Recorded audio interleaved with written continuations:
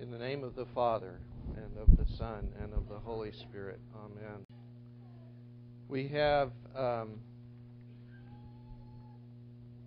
quite an interesting gospel lesson this morning. If we will take just a few minutes to parse it.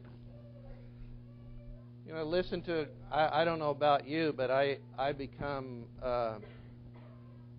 My hearing becomes cold. Things become routine. And, you know, you listen to the gospel. Oh, well, Jesus healed this centurion servant because the centurion had faith. Okay, that's great.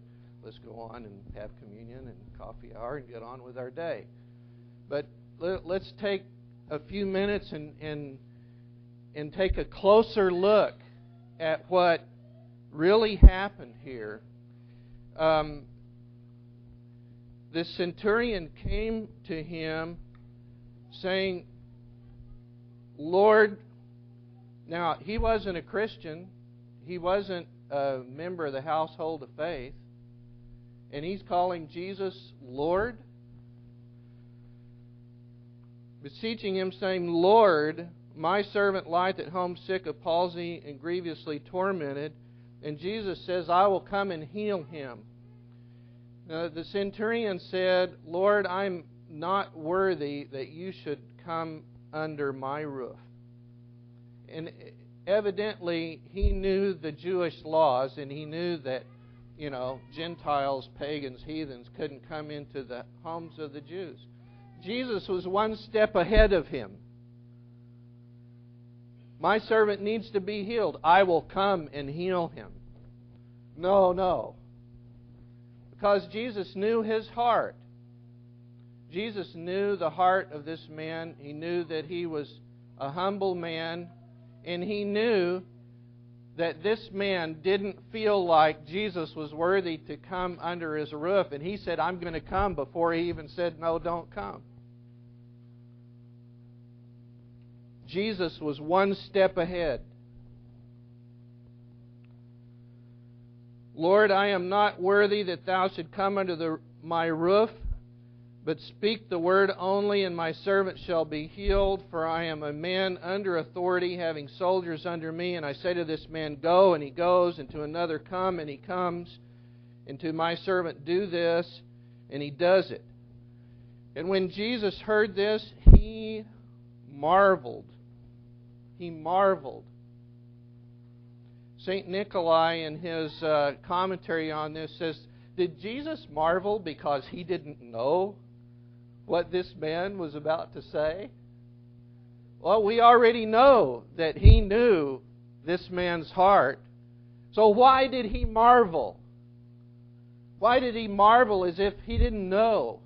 He marveled, St. Nikolai says, to teach us what we should marvel at.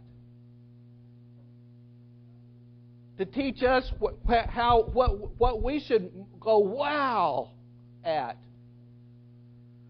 A man who wasn't a Christian, who wasn't a Jew, who wasn't of the household of the faith, who was a man under authority, who was humble, and who was begging Jesus to heal his servant with a word, and don't even come because I'm not worthy. Wow! Wow! So Jesus is teaching us what to marvel at. And then he gave a pretty intense warning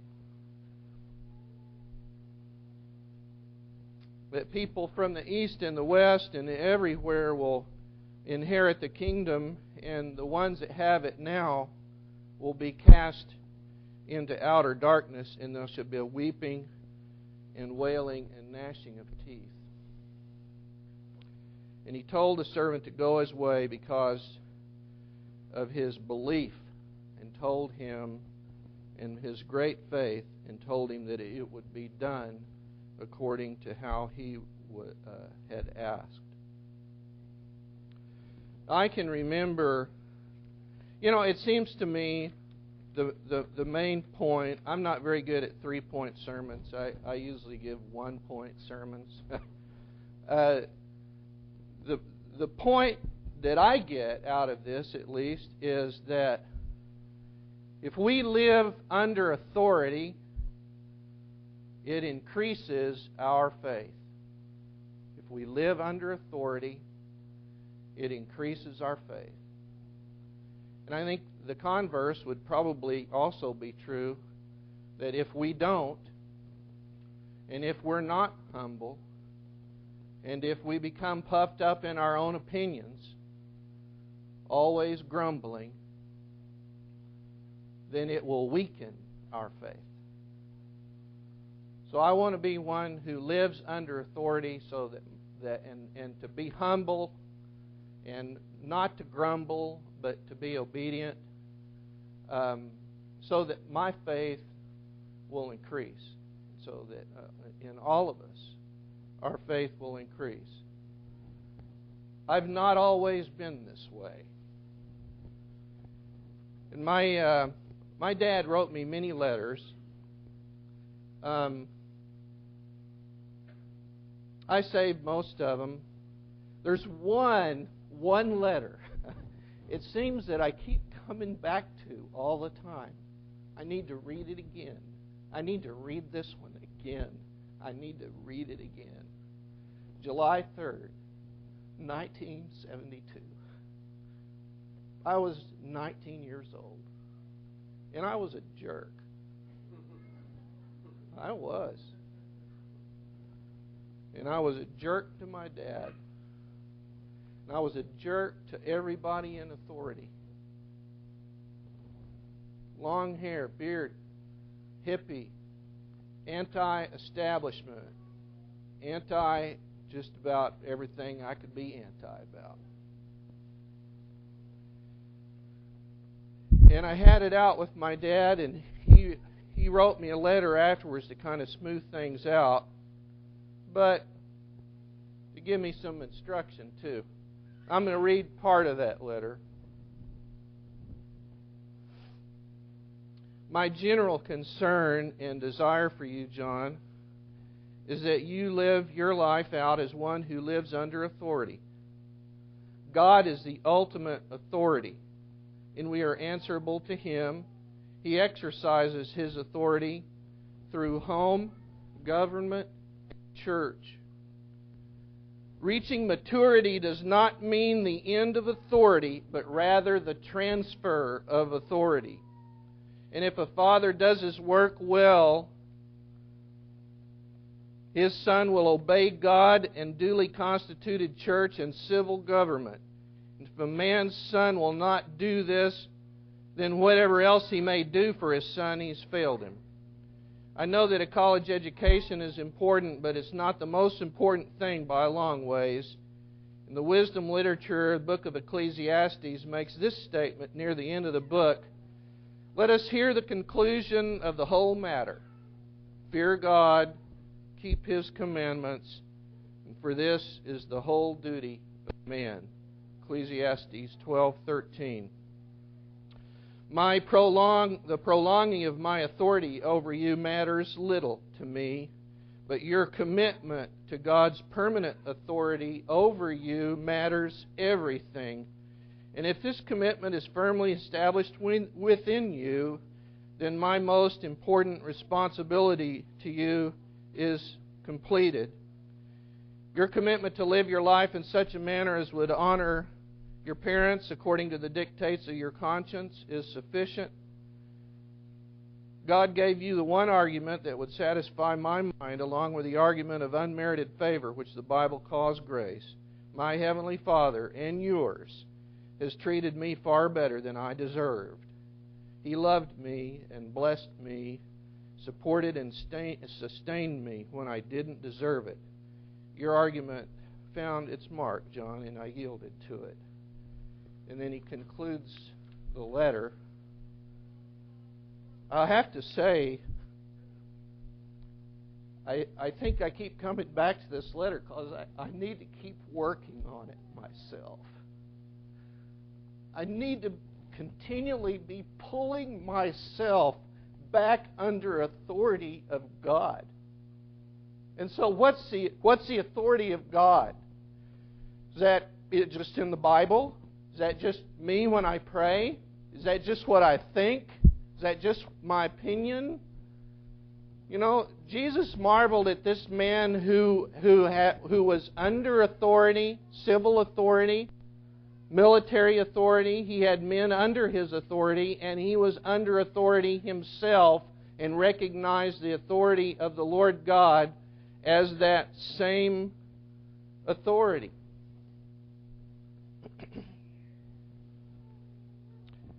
Some people say, well, it's a lot easier to submit to authority when it's good authority, when it's godly authority, when it's loving authority.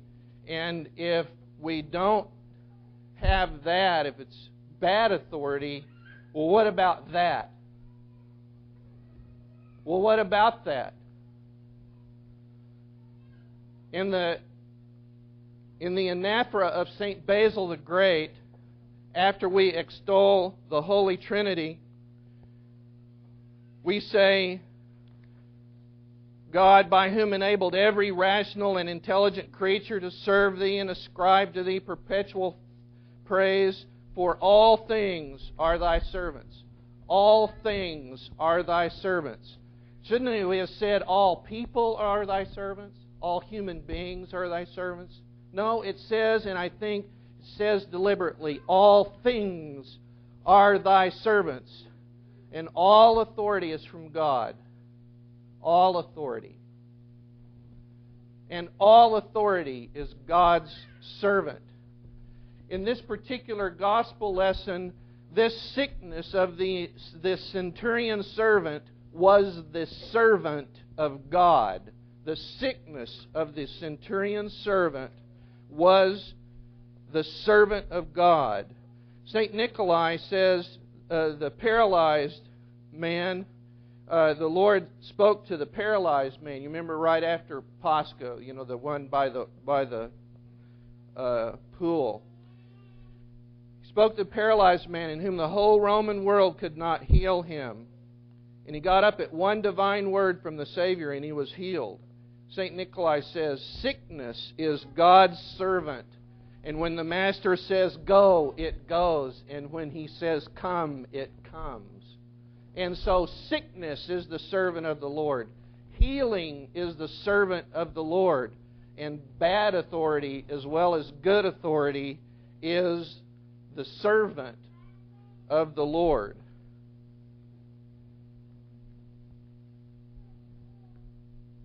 In what way? It sort of forces us to be humble, doesn't it? To be humble. To be humble like the centurion. To marvel at the humility of the centurion.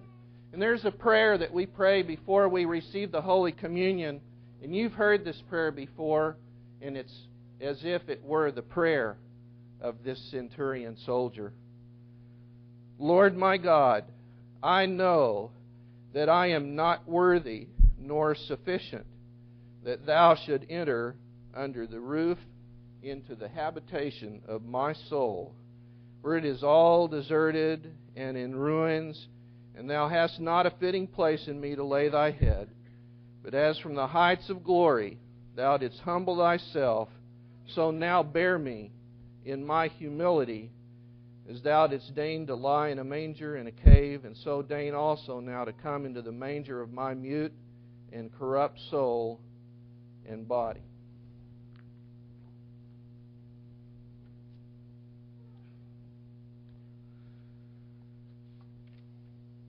Let me conclude with one paragraph here from St. Nikolai, who says that today's gospel describes for us one event that shows health among the sick. Health among the sick. The marvel that this man outside of the household of faith would have such great humility and would have such great obedience and such great faith. One event that shows health among the sick and sickness among the healthy. Belief among the pagans and unbelief among those who prided themselves on their status as the chosen people and in the purity of their faith. This gospel was written as a teaching for all ages and all peoples, and applies to our day and to our people.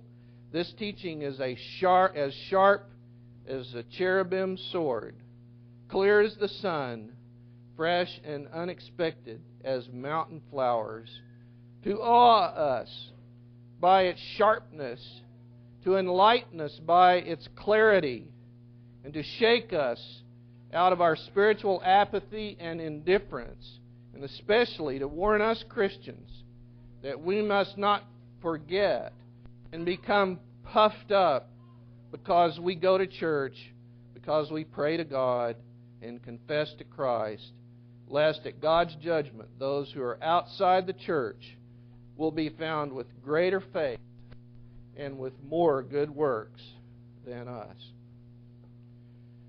I pray today on this Father's Day